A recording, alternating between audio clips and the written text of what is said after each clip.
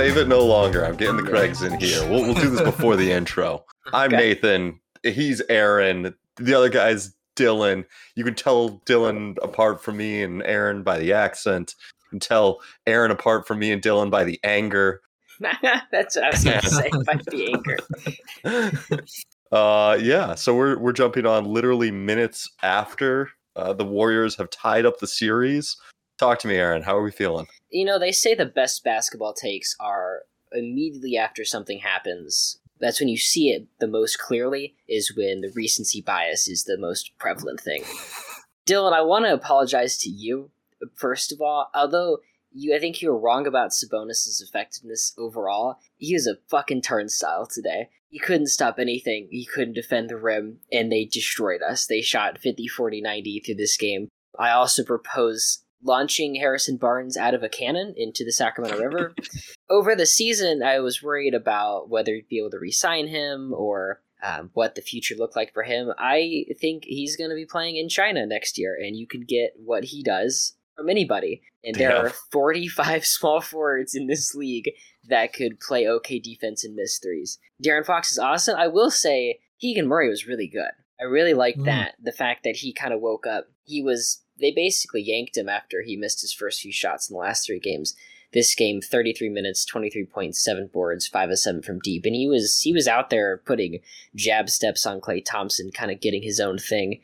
That was really nice to see. It hurts. I think the biggest kept secret in basketball circles, and something I just refused to mention in case I was going to jinx it, is that Kevin Huerter's really bad in the playoffs. And he was for Atlanta, and he is again now. I think he has a little more shot creation than just the normal spot-up shooter, but I think he took a lot of open threes in the regular season, and those aren't as open anymore, and it just isn't falling. Yeah, I think him and Barnes are shooting about 19% from deep this series. I think that's all I'll say for now. Steph Curry's awesome. He's unbelievable. I think Dylan was right in terms of when we did our rankings and had Steph at 2. It's just like, what if there was a player that was unguardable? I mean, by proxy of injury, he is at 2 right now. Yeah, that's true. That is true. I will push back a bit on your Harrison Barnes takes. He had some great energy at different points in this game. This was not the Harrison Barnes game, but he's been big for them. He set the tone early in game 1. I don't think you have the 2-0 lead if Harrison Barnes is some other guy that doesn't have a personal vendetta against the Warriors. But we might come back around and win that game. Yeah, I get it. I know he's had the right energy, but we head back to game 5. You always say playoff series don't start until the home team loses, and that's yet to happen. Alex Len's pretty good. It's just good. He played 11 minutes. He was 2 of 3, 6 points and 5 boards, plus 11. Yeah, his size is huge. I think you're looking at something where it's like, whoa. No pun intended. What if you play defense and also score points and not just try to score points? This Sabonis has been. I think at this point it's not like when we get the good Sabonis game, this is how good he's going to be against the Warriors. They just blank him every time. They're being very physical on him. They're swarming him. Actually, they gave him a lot of like wide open free throw jumpers, and they're like, "Oh, cool. He wants to take like a standing practice shot. We'll live with that." He's not Ben Simmons. He's not Klay Thompson either. Sure. That was interesting. Heading into the fourth quarter, they did their like little interview with Kerr. And like, how do you balance Curry's minutes going into this? And he's like, I'm just going to play him the entire rest of the game. Like, I don't know what you're talking about, balancing his minutes. How do you balance the 3 minutes that he's not on the floor? What do you do? What plays do you draw? You just cross your fingers and hope. I was going to say, the Warriors really kind of stuck to 6-man rotation. Like, Dante got 16 minutes, but Kuminga, looking at box scores, got 3 minutes. I don't remember seeing him in the game. I know Peyton got a little bit of run in that third quarter. Moody got his brief stretch, but they've kind of said, hey, if we're going to go down, these are our guys, and we're going to play a 6-man rotation. Poor Kings is trying to beat the defending champs who are playing 6 guys. That's it. They're just playing their 6 best players. They cut out all the weaknesses. I was going to say Klay Thompson got going a bit. I had a good analogy for Thompson. You know, in horror movies when like the main character's hiding from like Michael Myers or something, and they're waiting and it pauses and they're like, does Michael Myers see? Does he see her under the bed? Like, is he going to get her? When Thompson starts to get hot, you're like, does he notice? Like, is he going to start? They start running plays for him, and then he pulls up from 35, and you're like, God fucking damn it, he does notice. He does notice that he's getting going, and Myers grabs her under the bed and kills off a side character. And you're like, damn. I hoped like he would make 2 shots in a row and not go for the third, but he always goes for. Well, I'm extremely happy. I'll play whoever comes out of this series. I really wish we could get Warriors-Lakers without me being in so much pain. Please, go on. I can't stomach it any longer. Can we talk about how bizarre the ending was in just like terms of execution? Like, this is a really ugly clutch moments. Steph Curry forgetting how many timeouts he had. Steve Kerr burning his last timeout with like 2 minutes left on challenging a perfectly good moving screen call. And then Malik Monk just like shooting with any time he touched the ball down the fourth without trying to find a good shot. It was a crazy, crazy, crazy game. Like, it probably shouldn't have been as close as it was, the way that the Warriors played, but Fox made some shots, and the Warriors decided to just, I don't know, let them hang around for some reason. Yeah, that final 3-minute segment there was the Davion Mitchell little bad pass that was leading to a Warriors fast break when it's 119 to 124, and I was like, this is gonna seal it, and then they give the ball right back, and it ends up being Davion Mitchell pretty much wide open layup because he never got back on defense after falling into the crowd.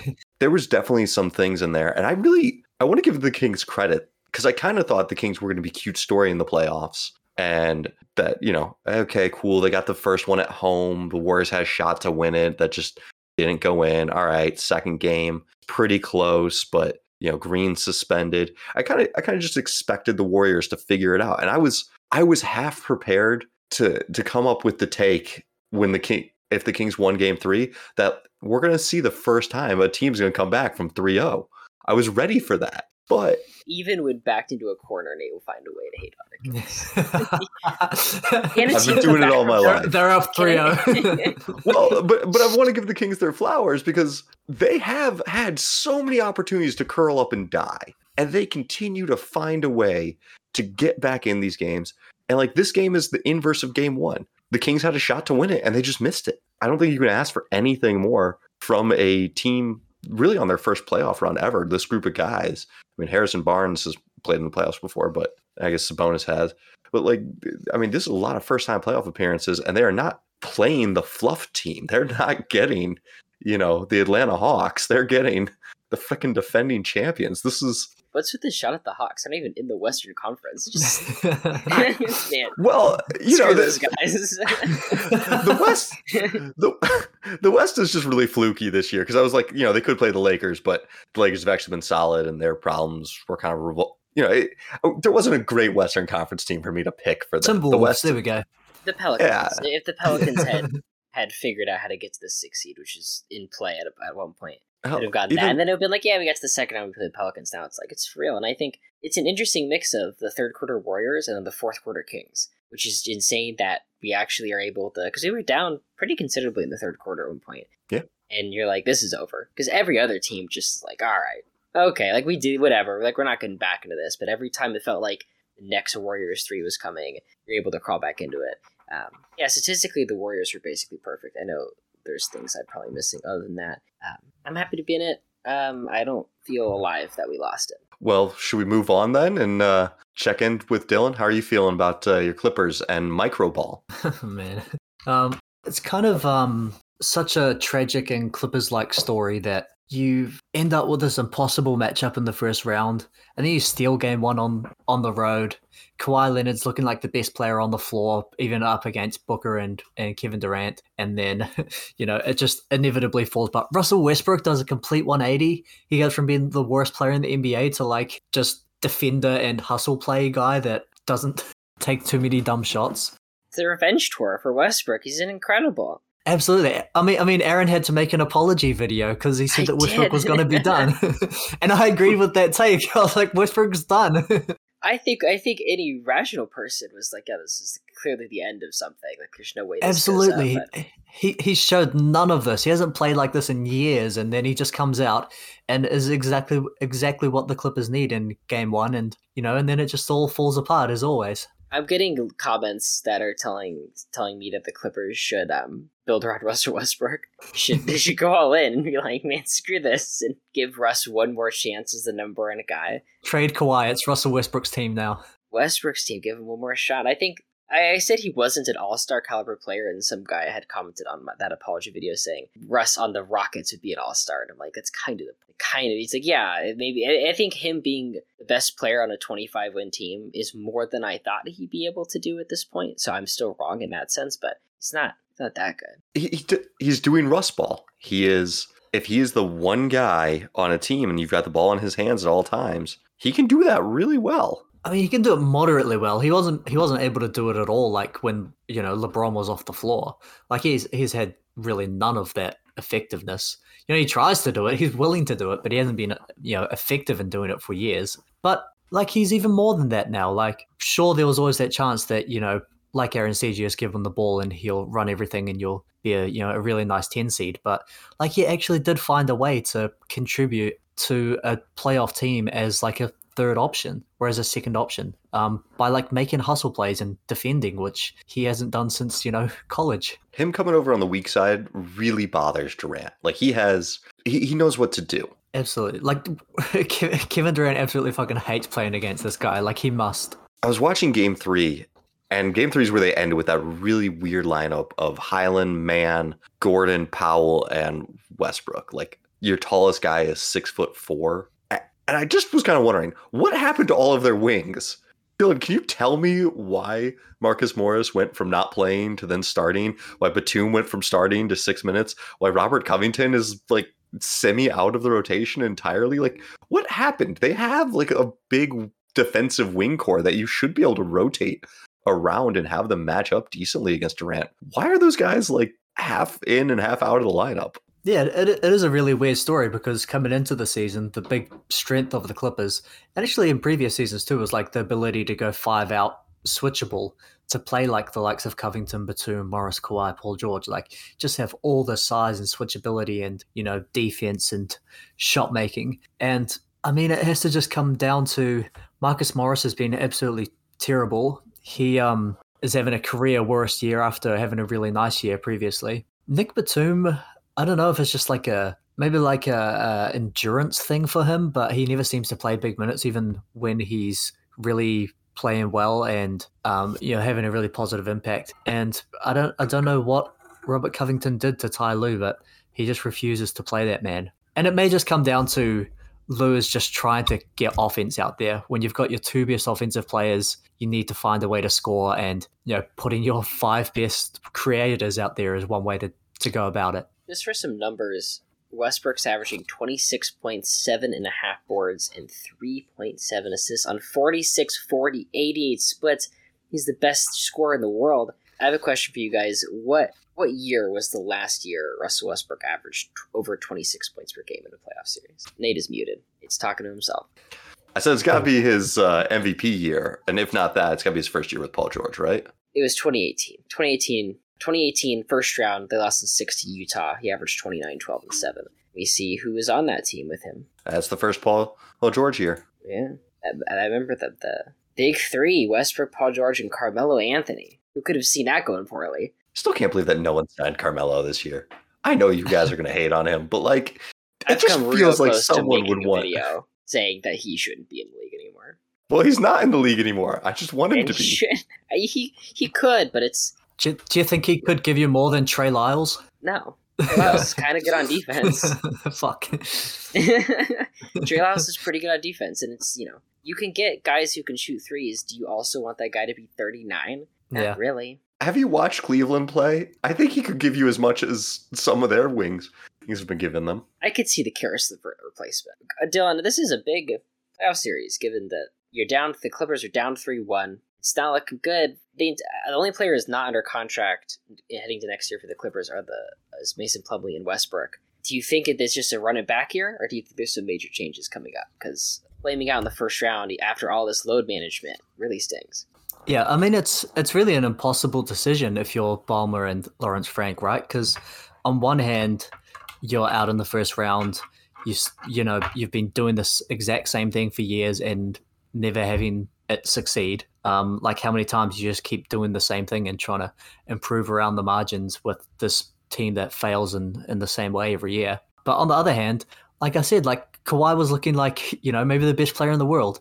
And so you can sell yourself, like if he just was healthy, we'd still be there. And if Paul George was healthy, we'd be there. But like, when are they ever? And like, how can you even pivot? Like, what's the other option? Trade Paul George or trade Kawhi?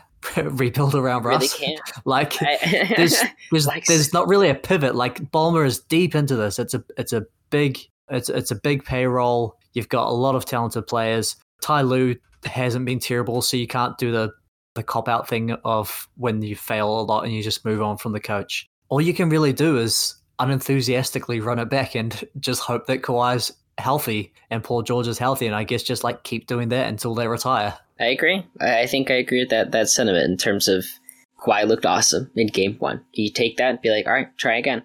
Because you really can't pivot to be a championship contender, and that's the final goal, is to be that championship team. The team under contract next year, I think, still is a championship contending team. They just have to hope that that injuries break in the right way. Yeah, and I mean, if you say, what is the probability that Kawhi and Paul George can stay healthy through 4 rounds of playoffs? Maybe it's like 2.5%. Well, that's like 2.5% chance of contending for a championship, which is a lot higher than a lot of teams are able to pull off. So when you look at the alternatives, which are rebuild with 0 draft picks, and you've got a new arena and you're going to start going into a rebuild, I'll take that 2.5% chance of contending. Nate, any takes on your rival in the same stadium? I mean, one of these days you got to have some good luck, right? You underestimate the Clippers franchise. You've been saying that since the 70s. Right, the Buffalo Braves will break through. Bill Walton will get healthy for the San Diego Clippers. It's bound to happen, right? Danny Manning's going to be really good. Michael LeCandy will save this franchise. What, you're not a fan of the old Elton Brand, Corey Maggette, Lamar Odom era? It had its moments. It feels like that one should have worked out. You guys know Corey Maggette's amazing nickname. Of course. Okay, just check. Yeah. I don't really want to say it because my grandma listens to this.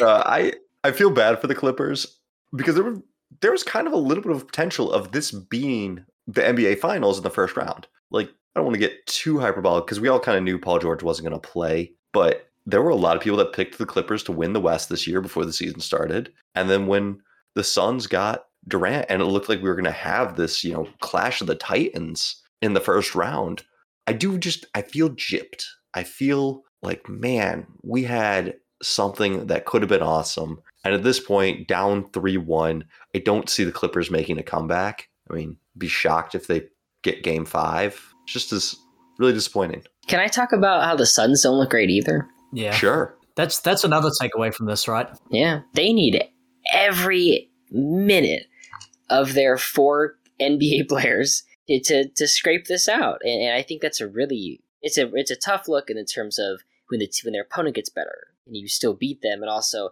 can you do this for this entire time? In Game 4, Kevin Durant played 45 minutes. He's been hurt twice this year. He played 45 minutes. Booker 41, Chris Paul 38, Ayton 36, and then it's this amalgamation of Torrey Craig with 25 minutes, Josh Okogie 25, Biyombo 12, Damian Leaf 14. Landry Shamet comes in to miss a shot just for fun, 5 minutes.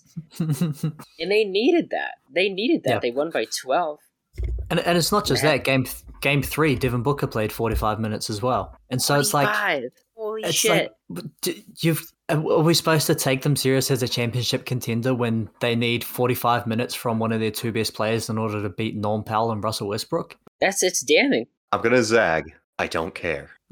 I care deeply. I mean, you care from the perspective that like these guys are going to go, 5 or 6 games of playing 40 plus minutes a game. Where does that leave you by the time if you're lucky in a conference finals? Like just the toll that they're putting on Durant, who's had injuries this year, and on Devin Booker. Where does that leave you as you get deeper into the playoffs? Like, can you just play, 25 games of 40 minutes a game? I don't think they will. So it's weird. We've never seen a team like this that is really coming together in the playoffs. This team is just out-talenting their opponents. They don't have a lot of team cohesion and chemistry because they just came together for this run. So I think with the playoffs giving you some off days and having some downtime in between, I think as the playoffs progress, where we usually see teams like constrict their roster, the Suns might actually be able to expand it a little bit because they'll start to get a little bit more used to having some other guys. I think Damon Lee might be able to get back into the rotation. His 3-point shooting was really valuable for them throughout a lot of the regular season. It's kind of a weird series for Josh Okogie because he should be like he's a guard defender. He should be out there more than Torrey Craig, especially now that Kawhi is out. But I think when he starts getting more minutes and starts running with the starters in practice or through warm-ups or however they're getting some work in between games, I think they'll be able to expand their roster and work some of these guys back in a bit more. I just don't think any of those players are very good. Even if it was like prime Damian Lee or prime Josh Okogie. I don't know how much. Prime Bismack Biyombo, 2016 Eastern Conference semis, Bismack Biyombo. Like, I don't know how much this changes. They don't need to be prime, though. They just need to be functional. They need to be able to be the fourth and fifth guys when you keep 2 or 3 of the other starters out there. I like the Zag. I respect the Zag.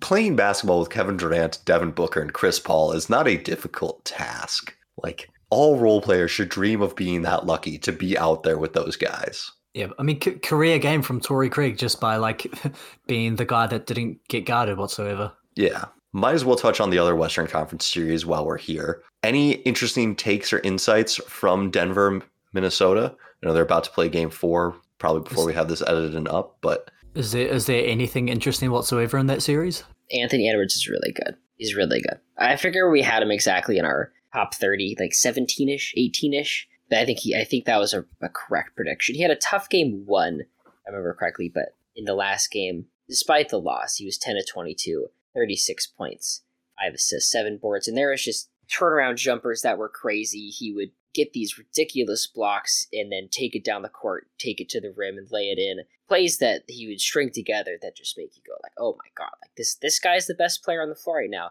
I just don't think the Wolves are very good. It's too bad. This is going to sound incredibly insane. This is my second Zag and crazier than the first, but I actually think they're starting to figure out the Gobert-Towns combination. They better fucking hurry up. They have one more game.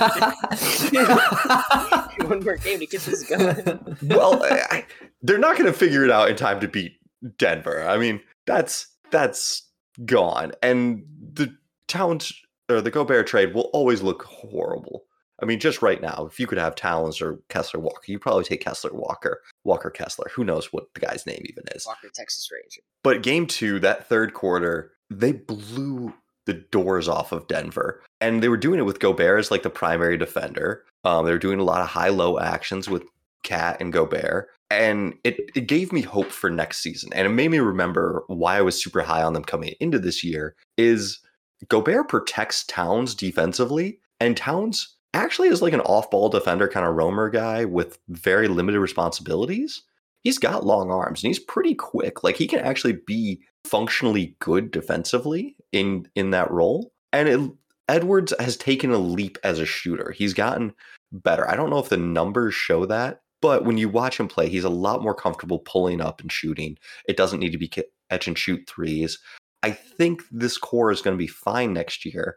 And I think get my early 2023, 2024 betting odds out. I'm going to bet the over on Minnesota because I think this year tanked their value and Vegas is going to, predict them to win, I don't know, 40 games next year, 42, what they got this year. And I still think that there is a 50-win team in this group. He is shooting 40% for 3 games. Yeah, I mean, there is benefit from just being big against most teams defensively. We've seen it with the likes of Cleveland, having a bigger guy on the floor as your help defender and to help rebound. The reason that most teams can't do it is because then it ruins your offense.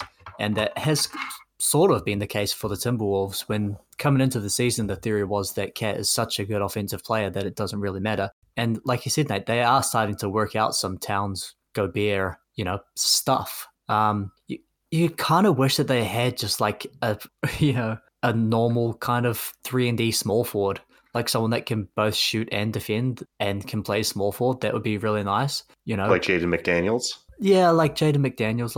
But the trouble is that they've given away every single asset they have. Like, how good would this team be if they had freaking Paul George, for example? But so you want like you're not talking like a 3-and-D. You're talking like I'm taking it to the extreme. I was saying like if they had a Paul George and now Anthony Edwards doesn't have to be the small forward and doesn't have to be and you get some more offense out there. But yeah, like even just a normal small forward. Kyle Anderson gives you like no shooting and is pretty slow, but is a good defender. Yeah.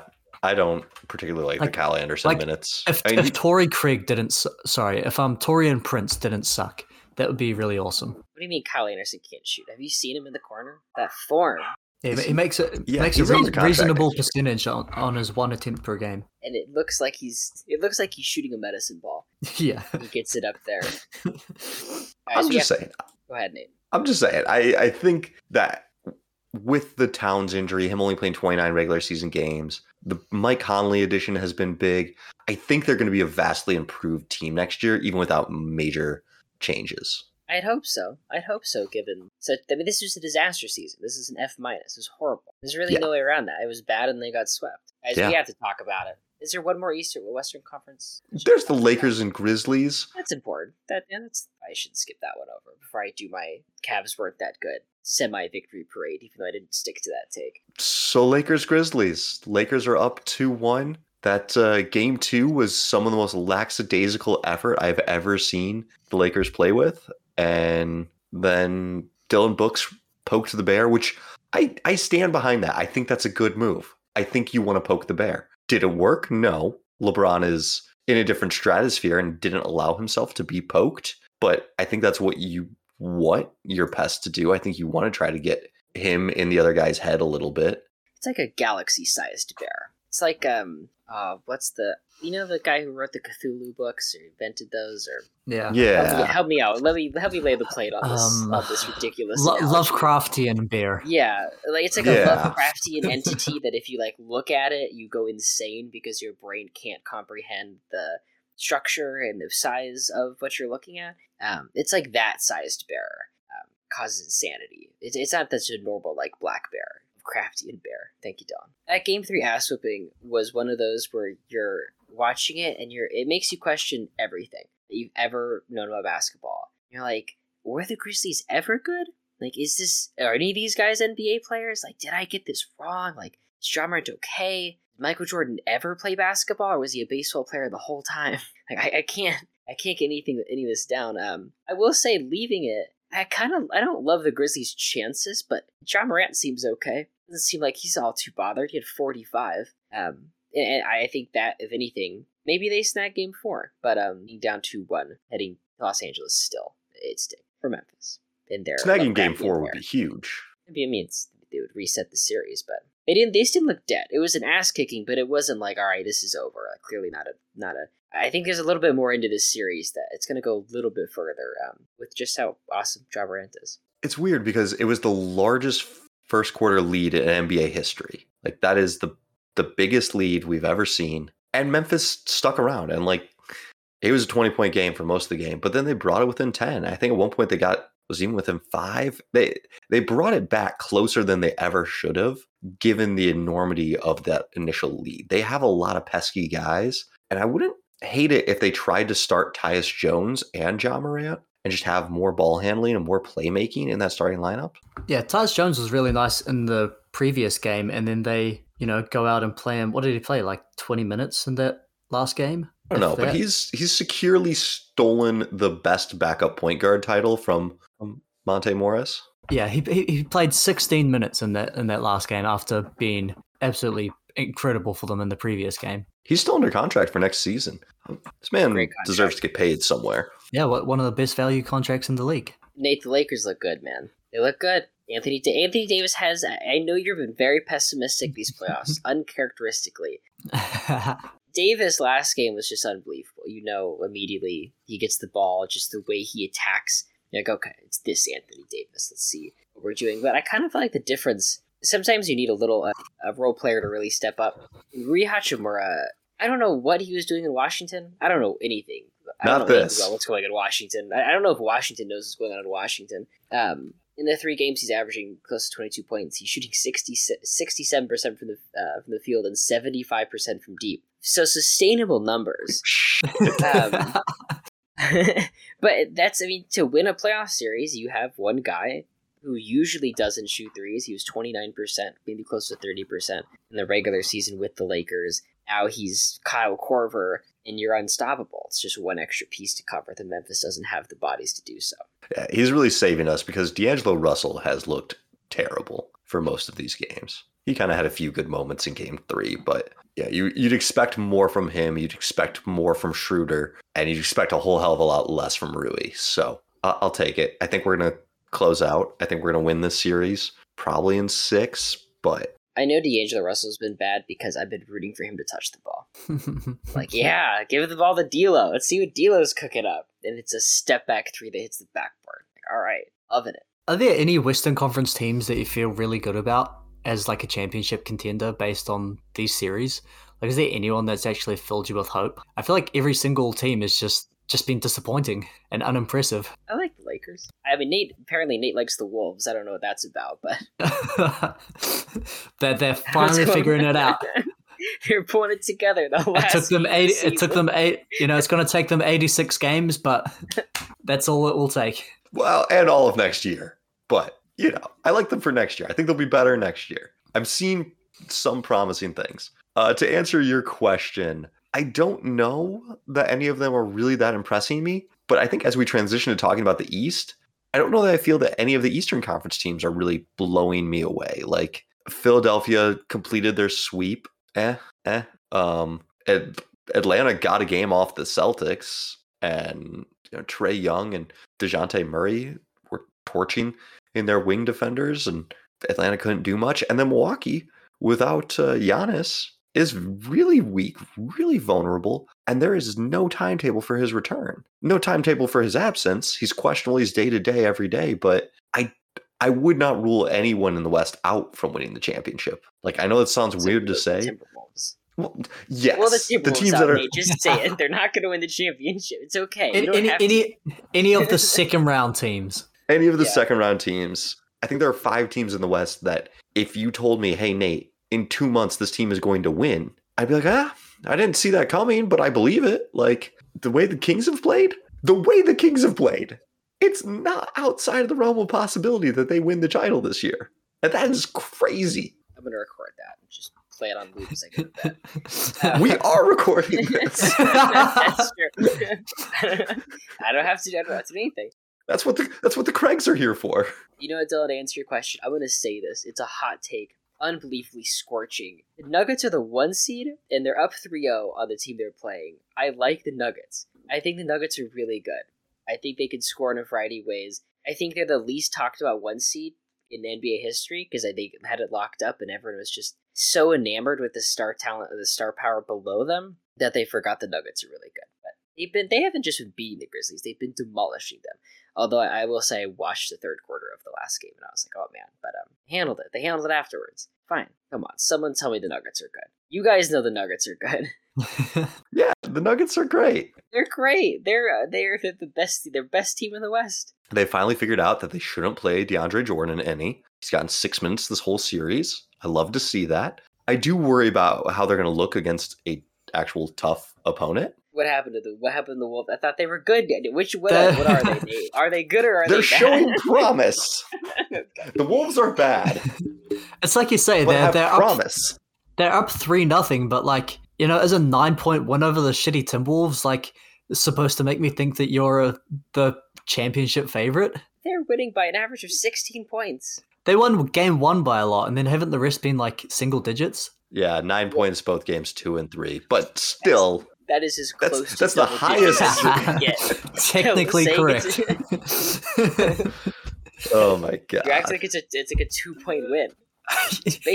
Single digit win. Let's transition to the East, but I've not ruled out any of the West. I'm not looking at the potential 76ers Celtics series as the NBA championship, even though it very well could be. I'm not there yet. I'm not putting that take out into the world. Guys, we gotta acknowledge it. We gotta look at it face to face. The Cavs aren't that good. No. They tricked us. I want to go back on at one episode where I suggested the Knicks could push the Cavs, and I was hard and feathered in audio form. I specifically want to go back to the point where I said I'd rather, you said Donovan Mitchell over Jalen Brunson clearly, you would take Donovan Mitchell. I would still have done that heading to the series. I'm not saying that I wouldn't have done that, but we were all wrong about that in terms of that matchup. Brunson's been better than Donovan Mitchell, and they're up 3-1. Do you know why the Knicks are winning this series? It's not Jalen Brunson. It's not Julius Randle. It's definitely not Julius Randle. I know that. Fucking Mitchell Robinson. Josh motherfucking Hart. Oh, he did have some excellent hair. Josh got 2 huge rebounds to close out this fourth quarter. Or like both on the offensive side. He hit a basket. He got this rebound tipped out to Brunson for like Brunson's only 3-point make. Brunson is shooting 15% from 3. No, 12% from 3 this playoffs. Like secretly, the Knicks stars have been really bad. This has been a disgusting season. Like the scores that these teams are putting up, like their point totals are abysmal. Was it 77 points the last game for Cleveland? It was the lowest points from any game, regular season or playoffs this entire year. I remember checking the score and being like, oh, the Knicks are going to win. And then it just said final. And I was like, oh my God, I thought it was like the end of the second. It was like halftime. It's happening. For a team, the Cavs fooled us. Because you look at them and you're like, Twin Towers, Evan Mobley, Jared Allen, they're going to bully the Knicks bigs inside. But you realize it's just Evan Mobley and just Jared Allen versus Randall, Mitchell Robinson, Josh Hart, Obi Toppin, Hartenstein. They can't keep them off the glass. They were out-rebounded 33-47. The Knicks got 17 offensive rebounds, killing them. They beat the Cavs at what we thought the Cavs were good at. They fooled us. Yeah, it's just such a bizarre series because it doesn't even like make sense. It's like how has this team been out-rebounded? Why can Donovan Mitchell and Darius Garland not get you to 80 fucking points? Are these just like regular season guys? Donovan Mitchell has had really good playoff seasons. Like why can Donovan Mitchell not get you to 100 points? It's insane. Yeah, 90. I mean, the Knicks are really good at defense. They're playing like Ricky Rubio off of injury, and like they had to dust off Danny Green, so like they're desperate for bench production. But like I mean, it's insane that Donovan Mitchell, who's one of the best offensive players in the league, an All NBA player, and he can't get your team to 80 points. When like All NBA first team for Dylan. Sorry, Nate. He's been the centerpiece of great NBA offenses. Like some of the great NBA offenses, he's been their best guy, and he can't get to 80 points. It's insane. The rest of the team is just not existent. Like in Game 2, Karis LeVert came out and was scoring well. But Ricky Rubio has just been an absolute non-factor. Remember last season before he got traded, he like was a big part of that team, and he was supposed to come back and be that again this year. Jetty, I think he has a better chance of hitting a fan and when he shoots than hitting the basket. Like it's been rough out there. And he's also their best shooter. Lamar Stevens was supposed to be a great defender.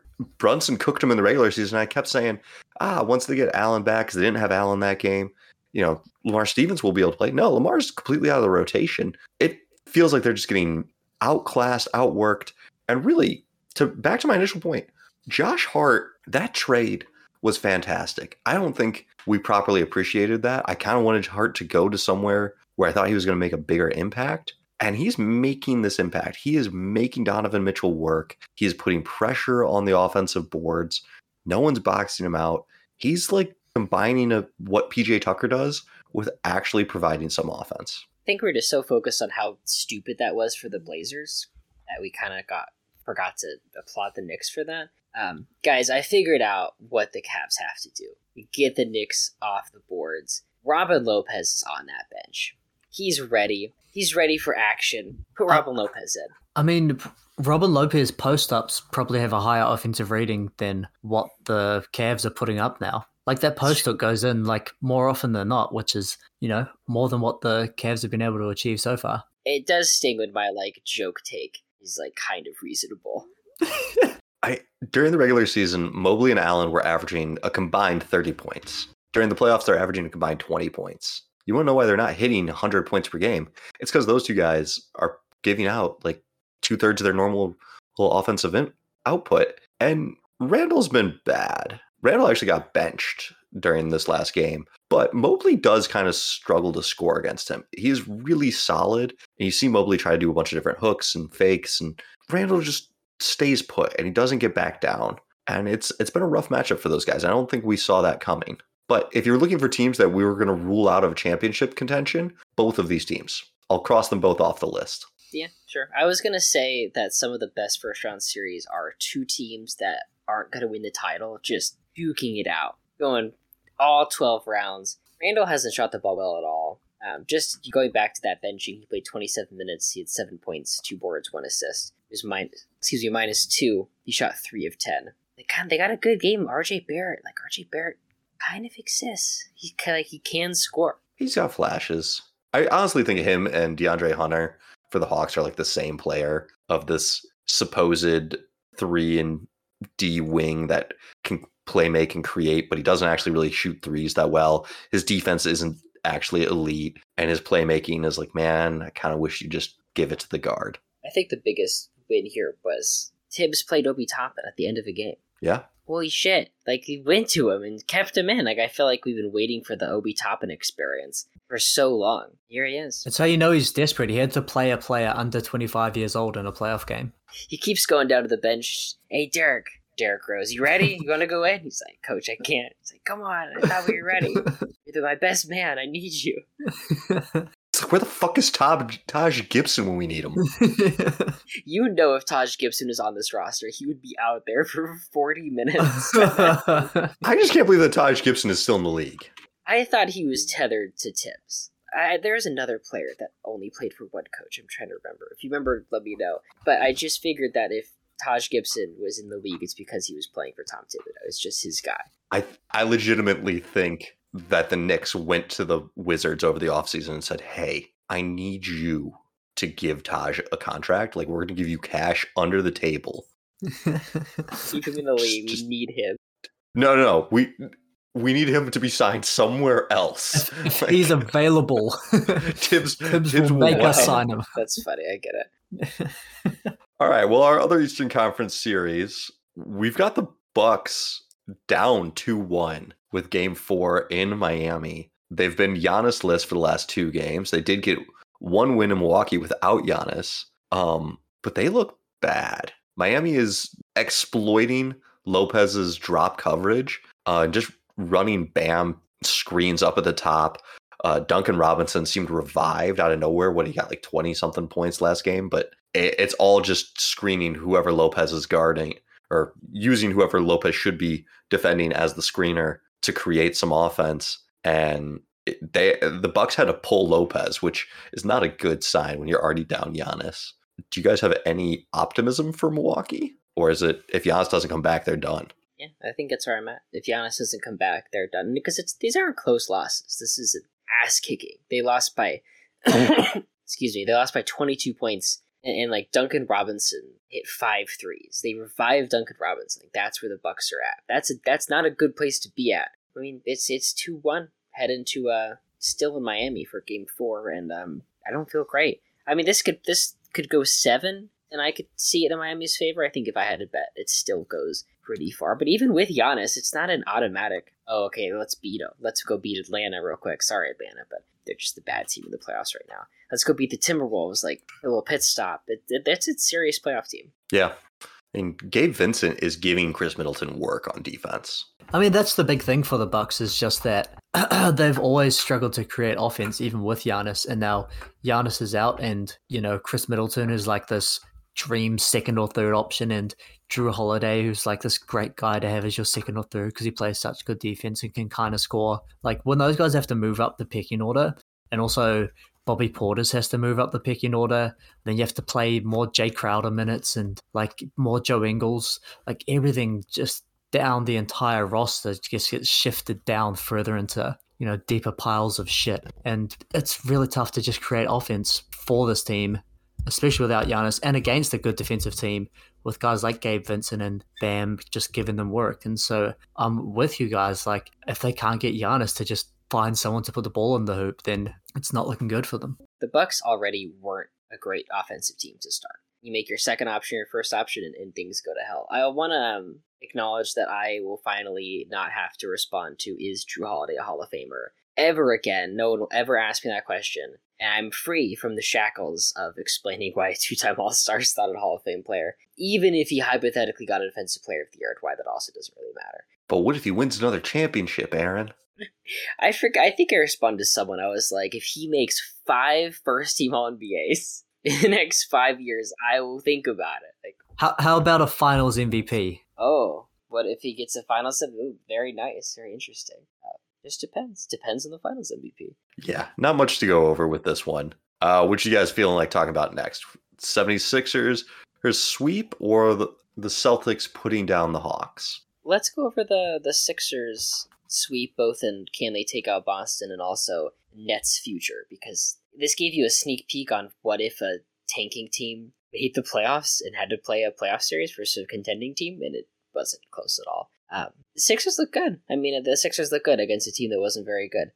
A team kind of in transition, but to get a win without Joel Embiid, it adds confidence to all those guys. Tobias Harris had a good playoff game. Like Tobias Harris, in the absence of somebody else, stepped up, and that has never happened ever before. It's like the Joe Johnson effect, where if you needed 10 points, you're getting 20. If you needed 30 points, you're also getting 20. Like, sorry. For Tobias Harris, it's like, all right, we need you to step up. Here's 12 points. I'm good for 12 points. You need 2 points, here's 12. You need 50 points, here's 12. But he actually came through. And they're going to need more of that because, the biggest story of this isn't necessarily how good the Sixers looked, but the fact that Joel Embiid is hurt and is supposedly 50-50 to, start the next series. I don't buy that. Harden's limping around too. They'll both be there. They'll be there, but the fact that they're already banged up like they always are. Yeah, they'll be fine. Are you telling me you're not buying into Joel Embiid and James Harden being slightly injured? They're always slightly injured. That's fair.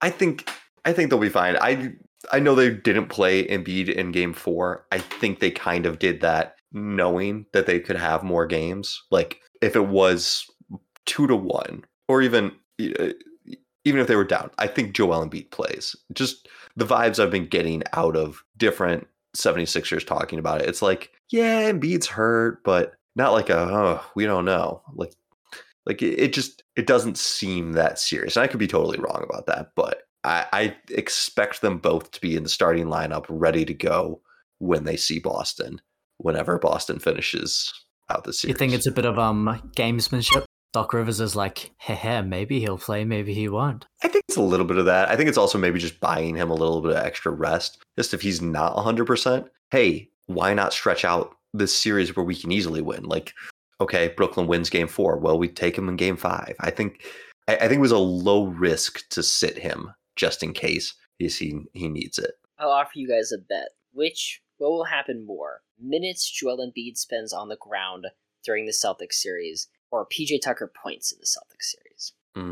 I don't think they actually track how many minutes he spends on the ground. Unless I watch the game and time it and come back to you guys, which I'm not against doing. I mean, let's do the math. Say he falls over 20 times a game. Each one takes, let's say, 8 seconds. If we say we're going to go to, hang on, this math is getting too complicated. But I'm still taking the ground minutes. Taking the ground minutes. All right. I was going to say, hey, you could even just say how many times does he hit the ground? Like how many times does he fall over? Yeah. Versus how many times does PJ Tucker even shoot? Yeah. I mean, we're probably getting two ground minutes a game from Embiid, and so is PJ Tucker going to score more than 2 points per game? I'd say probably. Like he'll have a couple zeros, but then you might have an 8, and then it balances out. I know Tatum's going to eat. Tatum's going to average 36 a night because Tucker's going to guard him. It's going to be the hardest looking 36 you've ever seen, but I think Tatum will shoot 55%. Do you want to know what PJ Tucker's averaging points per game in the playoffs? Is it fewer than 2? For context, during the regular season, PJ Tucker averaged 3.5 points per game, and it went down. This is a perfect bet. He had 2 minutes of ground time. What was it? He's averaging 3 minutes. He's averaging 3 points per game. I mentioned this before, but it didn't happen. But I got it started just to see. It was a fantasy basketball league where you got points for turning the ball over, fouling, getting ejected, technical fouls, all that kind of stuff, and you lost points for scoring and actually doing things. But you also got points for minutes played, so you couldn't just pick guys who didn't play. PJ Tucker was the best player on earth. He was Michael Jordan reincarnated. You couldn't beat that. You couldn't beat whose team had PJ Tucker. I want to play in that fantasy league. Yeah. Dorian Finney-Smith, also a really good one. Ben Simmons was incredible for a stretch. He was unbeatable for a bit there. Oh my gosh. I feel like that's a league that you don't want to have 12 of teams in. This is like hey, we've got 4 people. We're going to have very small roster sizes. Can we talk about the Nets for a second? These are the Nets, the only Nets not under contract heading into next year. It's Seth Curry's. His $8.5 million is expiring. Cam Johnson, guessing they'll look to extend him. Yuta Watanabe, I believe. Yep. His contract expiring, and then 3 guys who just never played. Also, David Duke Jr., which is just a brutal name. Really, I don't feel bad for that guy. I feel bad for his dad. I know the first day, because I guess David Duke was more whatever. But they're looking at this. Mikal Bridges is under contract, $20 million, 21 next year, then 23, 24. Great deal. Yeah, one of the best value contracts in the NBA. Absolutely. But you're also stuck with these like really disgusting Spencer Dinwiddie for $20 million, Joe Harris for $20 million, Patty Mills $6 million, Ben Simmons $38 million, $37 million, and then $40 million next year. There's that tweet Ben Simmons had last year, the quote saying, I hate seeing my team get swept. Really want to be out there, and then he's just not out there. When he had a chance to be out there, his team got swept again. What do you guys feel about the direction of the Nets? It's going to be tough for them, given that the NBA's implementing new rules to punish good ownership. So the Nets are going to have to move off some of these guys in order to just have team building options. Do we want to call the Nets good ownership? A frivolous ownership, heavy pocketed ownership. Okay. They were willing to spend on whatever it took to make the team better. That's your 50% of your job as an owner. Yeah, they just didn't do it well. I mean, they built a contender. That's a contender of idiots, but it was definitely a really talented team. Do we need to go back and relive the DeAndre Jordan signing, or the let's get rid of Jared Allen because KD and Kyrie want Jordan playing more? Like, you could have just played him more. You didn't have to also give up Allen. KD and Kyrie were the owners. Is what we're mixing up. You were the heavy pocketed ownership. Can we touch really briefly? Do you have anything else on Brooklyn? Or I don't entirely know what they're going to do for their future, because they still have a lot of their own picks going out. So it doesn't behoove them to get bad, but I don't entirely know how they get good. They've got other teams' picks coming in. I think they've kind of come out and said, we have all of the role players in case another star becomes available. And I just don't know how that's going to work. They don't have cap room to go sign another star. I guess they could give up a shit ton of picks, but I don't know. I think they're going to be a pretty middling franchise for the next couple of years. I'm talking 35 wins. Thanks. Have we ever touched on the James Harden back to Houston rumors? Because it feels like on a random Wednesday, just every once in a while, it's just Harden might go back to Houston. I'm like, who's asking this question? Is this on anyone's mind? James Harden and Ime Udoka teaming up in Houston? It's the rebuild. They're gonna get the second overall pick and traded for Bradley Beal, and Harden's gonna go back, and Rockets are back in business. I don't. Is this purely leverage? Is this purely leverage to get a max contract from the Sixers, or is he just going back to Houston? I don't know, but is Houston just secretly more popular than all of us know about? Because Nick Nurse is now rumored to go to Houston. I think that's what you were alluding to. Not Masai, but Nick Nurse, right? Ime. Oh yeah, everyone is. I'm sure. There are 3 coaching jobs available in the entire NBA. So every available coach is going to be rumored for every job. I mean, Ime and James Harden seem like a group that might get along. Yeah, is James Harden really going to be that fussed if Ime gets a lap dance from his favorite stripper?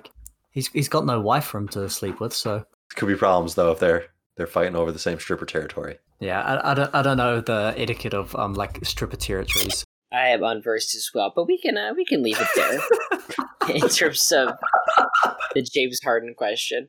Celtics, Atlanta. Atlanta stole a game. Very proud of them. They're playing right now. Current score is, drum roll, 35-25. Celtics up by 10 end of the first. So not an unrecoverable lead, but not something that I think we'd expect them to. We've been very dismissive of Atlanta Because they look better without their best player on, quote unquote, best player on the court. I don't know. Didn't Trae Young just have like his first good playoff game in years? Yeah. Yeah. But would you rather have... I feel like I'm so much more interested in the DeJounte Murray and those other guys building than... Yeah. DeJounte has 11 in the first quarter. He's good. He's a really good player. And he's not the worst defensive player in basketball. Atlanta's really going to have to figure something out fast because they've got a lot of these guys that are good. I mean, I guess they don't have to figure out that fast, but they got next year and the following year, a lot of these guys start being eligible for new contracts. You got Okongwu, Sadiq Bey, Jalen Johnson. Give him the next deal. He's ready. Well, so you got Collins under a long-term contract. You got Hunter under a pretty long-term contract. I don't like either Hunter or Collins. I'll just say it. I don't love Trae Young out there, and I really like some of their bench guys, so I think they're going to have to make a few hard choices in the next few years. Maybe this is who Brooklyn's talking about when they're like, if a star comes available, maybe they can offer quite a massive amount of picks for Trae Young and get him up to Brooklyn. Why do that, though? Like, why would anyone want a Trae Young problem? You good team, but Trae Young, they went to the conference finals and ran over to two teams. The one team that wasn't very good, the Knicks, and one team that was just imploding in the Sixers. So there's evidence that you can win playoff series with him, but it's like, do you want a 40% usage guy that can't play defense and also has to have the ball in his hands all the time unless he isn't very effective? No, not really. Like, that's not interested in building my team up that way. It's hard to build a team that wins. Like, I'll give you one way not to do it, though. I mean, we can skip the hard part and make sure. It's like, it's hard to. Okay, but what way does Brooklyn win? It's hard to shoot. What way do they win?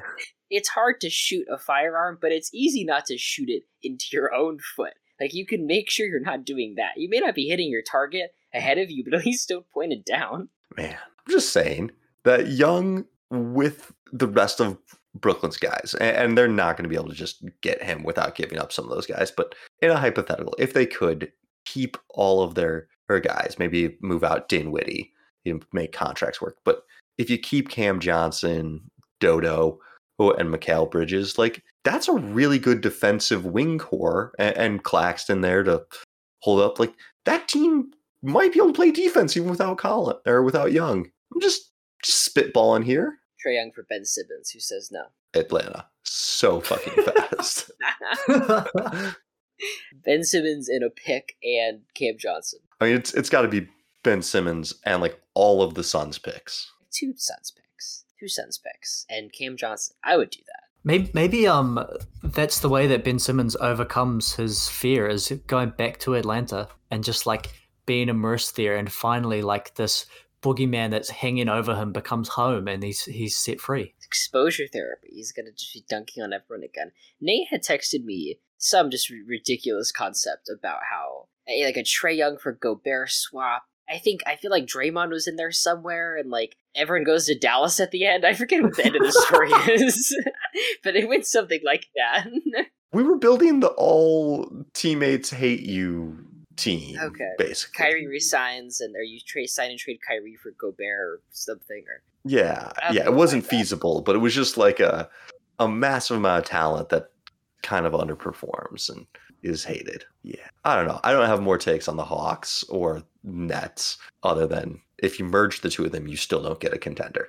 I don't know. I think if you merge them, that's a pretty good team. I found the text thread. I said, "Can you think of any Trae Young suitors?" Nate responds, "Minnesota for Rudy." And I said, "Wow, eye for an eye." And he responds, "Real question is, can we get them both to Dallas and keep Kyrie there?" I said, "What are you trying to say? Luka, Trae, Kyrie, Gobert? Are you trying to kill Mavs fans?" And you said, "Baby." Sounds about right. Well, does anyone have any other playoff takes? Have we talked about every series? I think that's it. Can we acknowledge the Celtics are contenders and just be happy? Yeah. I mean, are they still your guys' favorites at this point? I mean, they're like the only team that's looking good in the entire NBA. I had them winning a championship in my bracket over the Suns, which I don't love anymore. I don't hate it. It's not like a terrible take, but if I had to do it again, I don't have a second chance. Yeah. I mean, my bracket's already ruined by the goddamn Knicks. Yeah.